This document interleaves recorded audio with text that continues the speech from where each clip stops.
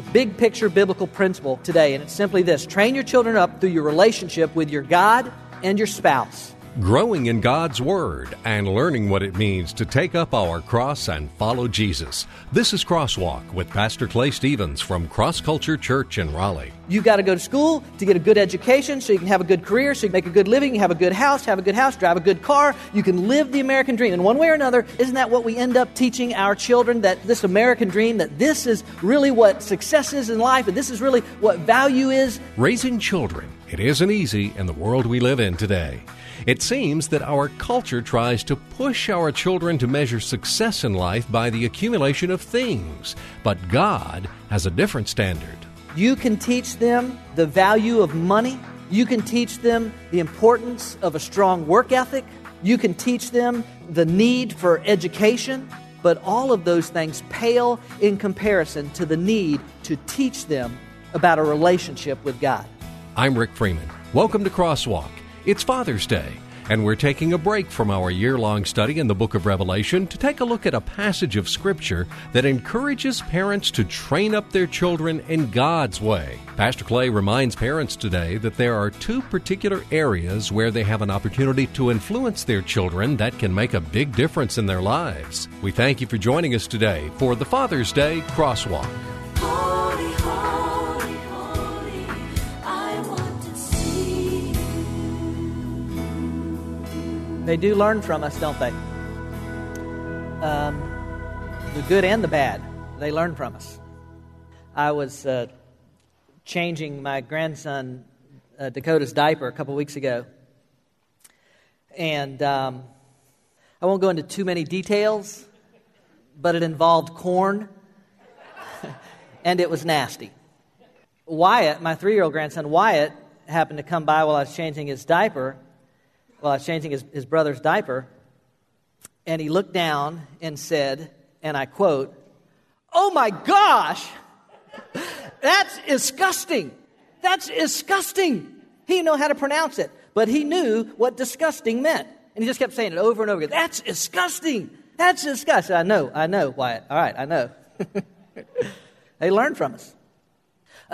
My wife, Cindy, doesn't have road rage, but like all of us, she may occasionally suffer from a case of road irritability. And now she's got a couple of grandkids that ride around with her every day. And so she said a few weeks ago that they were driving around somewhere, and some guy was going along real slow in front of them. And all of a sudden, Wyatt shouts out from the back seat, "Come on, dude!" Which he could have learned actually from either one of us. Now, I don't say "come on, dude," but I will go, "Dude!" They learn from us, the good and the bad.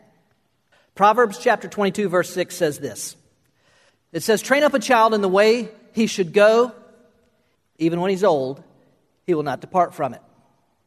Now, some people understand that proverb to mean that if you train up a child in the way he should go, he or she should go, that they will never depart from that way. That's what some people believe that proverb is saying.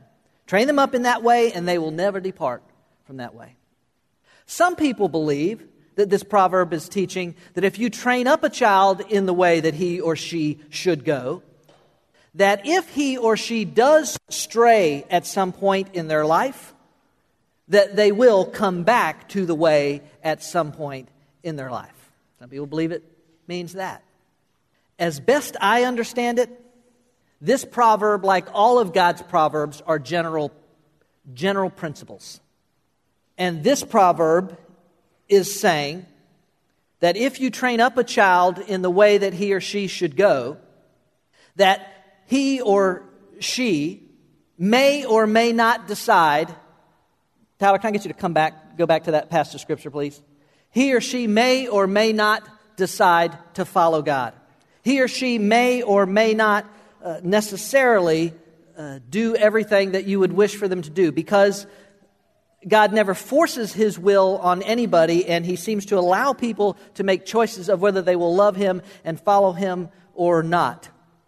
but that if you train up your child in the way that he or she should go, the truth that you impart to them as they grow, as they move into adulthood, and the text is literally saying as they're growing old, that truth will never leave them. That truth is always there.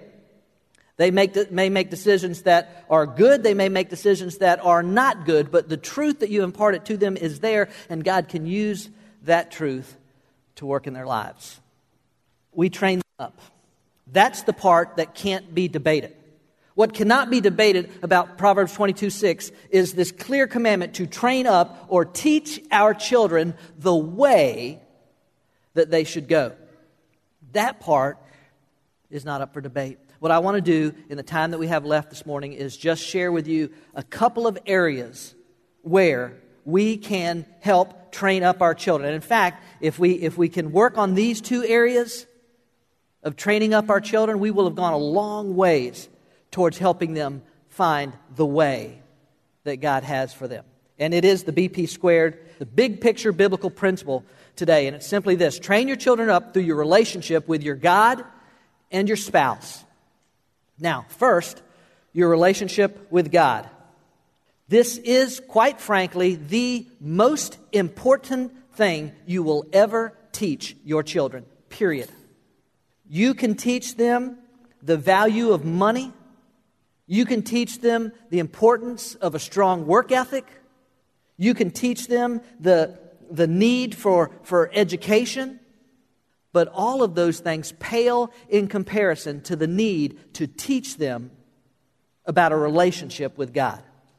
For a couple of reasons. For one thing, because all of those other things will eventually fade away, while a relationship with God is eternal. So it's just from a sheer practical standpoint, those other things that I teach them may be needed and may be important, but they eventually will fade away. Their relationship with God will never fade away. And second, you may or may not believe this, but ultimately a relationship with God is the only thing in this world that will actually bring true contentment, satisfaction, meaning, purpose to life. It really is, in the end, the only thing. I know it's tough at times. I know sometimes we question whether this whole God thing is worth it or whatever, but the longer I do it, the more I know that this is absolutely true. Nothing else in life that comes close to having a relationship with God that brings as much satisfaction and joy and peace and comfort to my life. Now, the world will teach them that there are other things of greater importance, like how many figures are in your salary, or how much square footage is in your house, or how many horsepower are under the hood, or how many name brand labels are hanging in your closet. That's the standard by which the majority of people in the world judge or determine what success is. And sadly, too often, those of us who name the name of Christ fall into the trap of making that our criteria for determining success as well.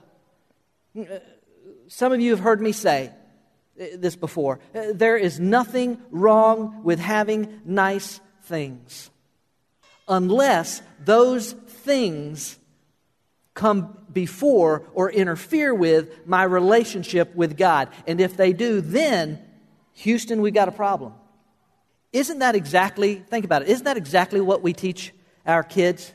Well, you got to go to school to get a good education, so you can have a good career, so you can make a good living, you have a good house, drive a good car, you can live the American dream. In one way or another, don't we all tend to fall into there? Isn't that what we end up teaching our children, that this American dream, that this is really what success is in life, and this is really what value is in life?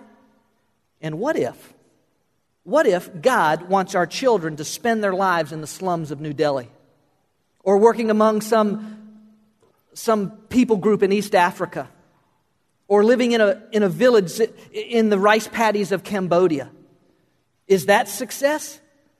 Are we teaching our children above everything else to, as the Apostle Paul put it in Philippians chapter 4, to say that he wants to know Christ? That's what I want out of life, Paul says. I want to know Christ and the power of His resurrection and the fellowship of sharing in His sufferings, becoming like Him in His death, so that somehow to attain to the resurrection from the dead. That's the measure of success. To know Christ and the power of His resurrection. Is that what we're teaching our children? Is that the measure of success?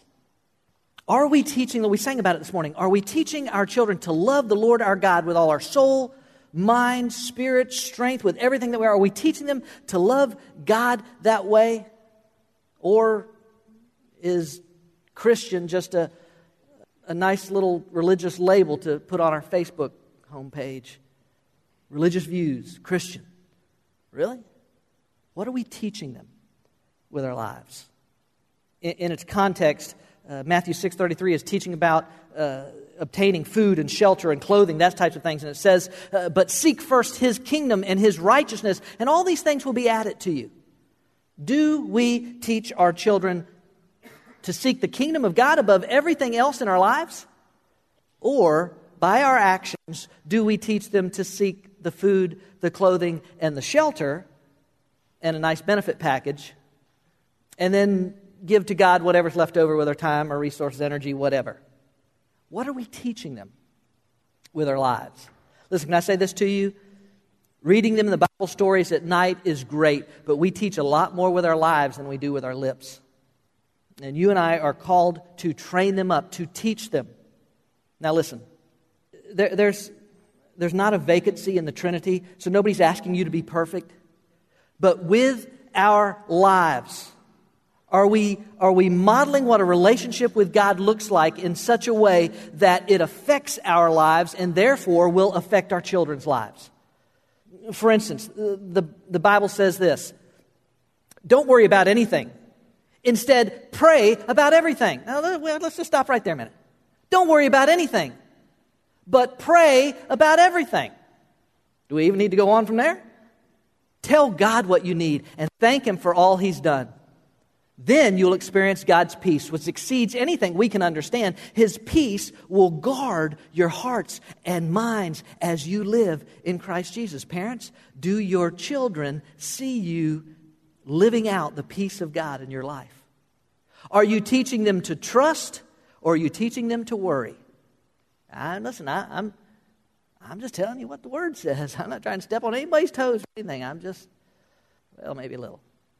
Bible says this in Galatians chapter 5, but the fruit of the Spirit is love, joy, peace, patience, kindness, goodness, faithfulness, gentleness, and self-control. Against such things there is no law. Paul says to the church in Galatia, here's the fruit of the Spirit. Here's what a Christ-filled life produces. It produces love, joy, peace, patience, kindness, goodness, gentleness, self-control. Parents, do I even need to ask this question? Does our life demonstrate the fruit of the Spirit in such a way that our children would look at our lives and say, I desire that fruit in my life. I desire to live with love and joy and peace and patience and kindness and goodness and gentleness. Because if the Bible's right, and I think it is saying, Paul's saying to the church in Galatia and to us, this is what your life ought to produce out of a relationship with God. The Bible says this in Romans chapter 12. Therefore, I urge you, brothers, in view of God's mercy, to offer your bodies as living sacrifices, holy and pleasing to God. This is your spiritual act of worship. Do not conform any longer to the pattern of this world, but be transformed by the renewing of your mind. Then you'll be able to test and approve what God's will is, His good, perfect, pleasing will. Parents, would your children say that your life is conformed to the image of Christ or the image of the world as far as the priorities of life? Would your children, oh, by the way, can I say this too? If you don't know what the priority of your life is, just ask your children. I can promise you they know what the priority of your life is. Would your children say, yep, my daddy lives his life as a living sacrifice to the Lord. My mommy is that what they would say? Now listen, I can't even tell you how many times in my life as a parent that I did not get it right, that I did not live it out. So I'm not trying to put anybody on a guilt trip. I'm not trying to make anybody feel bad. What I'm trying to get you to do is get started. To say, okay, this relationship with God is supposed to look like something that really, quite honestly, my life is not looking like right now. I started reading this book entitled The Christian Atheist, and it's kind of addressing this very idea. The subtitle is People Who Say They Believe in God but Live Like They Don't. To get you started to say, all right, what am I going to do? What changes do I need to make? How can I impress upon my children that this God thing actually matters in my life? It's not just something that I put down or that I say or that we say our prayers at night before we go to bed and then whatever. My relationship with God. Second idea, and I don't have a lot of time spent on this morning, but it's this, that BP squared. The importance of the relationship with God, and the other part I said was the importance of your relationship with your spouse, to let your children learn through that thing, through that relationship with your spouse. Parents, your children will learn what a marriage is supposed to be from you. That's who they'll learn it from. There is something special about this relationship that God has made between a man and a woman in covenant marriage. And besides a relationship with Jesus Christ, probably our culture needs nothing greater. Besides a relationship with Christ, our culture today needs nothing greater than to see marriages that are solid, that are strong, that are vibrant, that are healthy. And your children need to learn that from you. Your children need to learn from you what a loving relationship actually looks like. Your children should learn how to communicate with their spouse when that day comes. They should learn how to communicate with their spouse from what they've watched you two and how you two communicate. Well, wives, your children should learn what a wife looks like that honors and respects her husband. Husbands, your children should learn what a husband actually looks like who puts his wife first. Because I tell you this, both husband and wife, besides your relationship with God, no one should have a greater priority in your life than your spouse. Not even your children. No one should have a greater priority in your life than your spouse. And your children should learn of this love and this relationship that is unlike any other relationship that you have. And it should teach them, that's the kind of man I want to marry someday. That's what your girls should say. That's the kind of wife I want to have from watching his mom.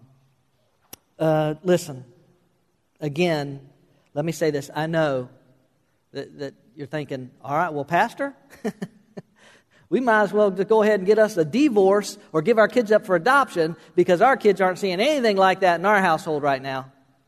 No.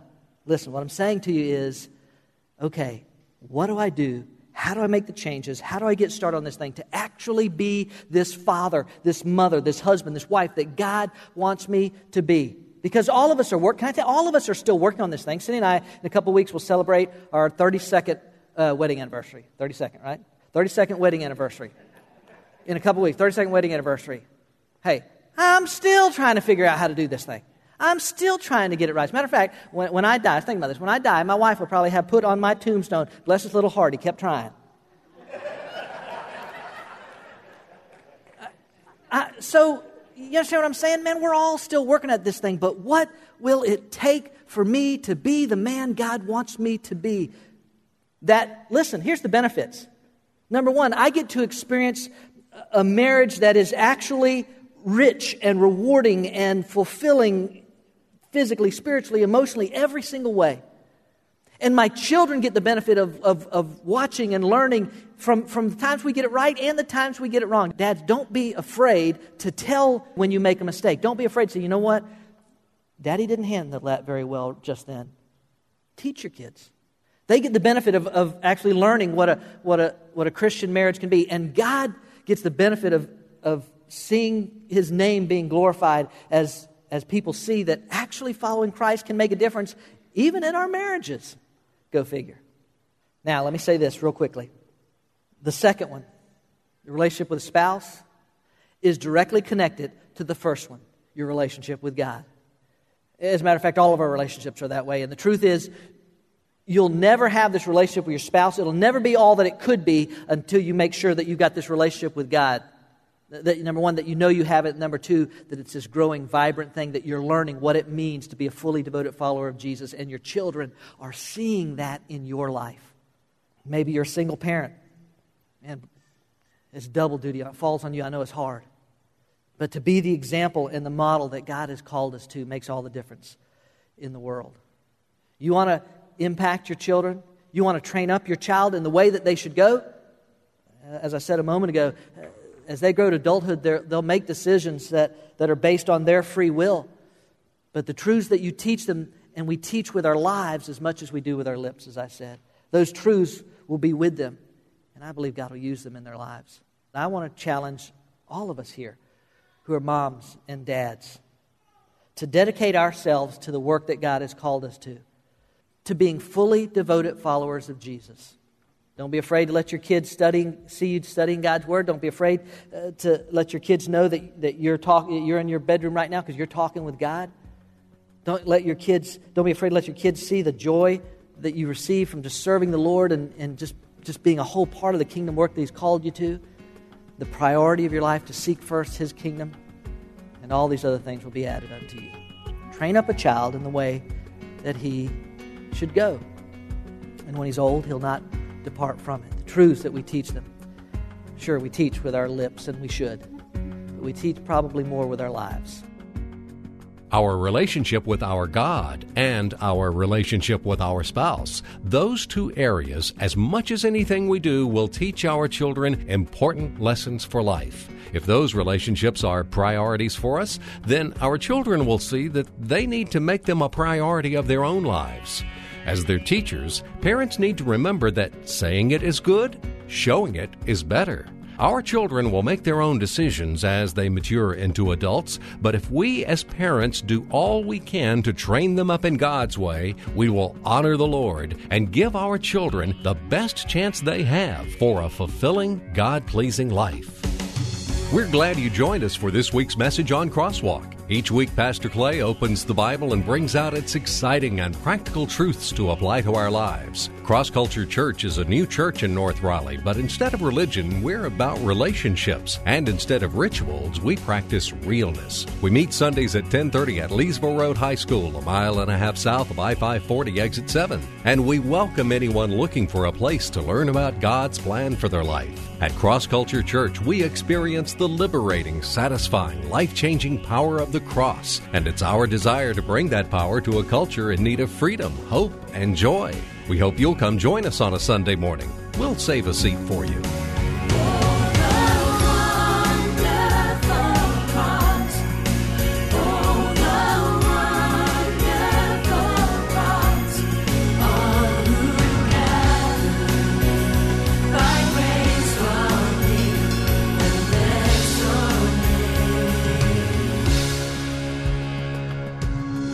Cross Culture Church, a new church for people like you. Learn more about us, who we are, what we're about, what we do, and what we believe. Visit us online at crossculturelife.org. Cross Culture Church, taking the cross to our culture and taking our culture to the cross.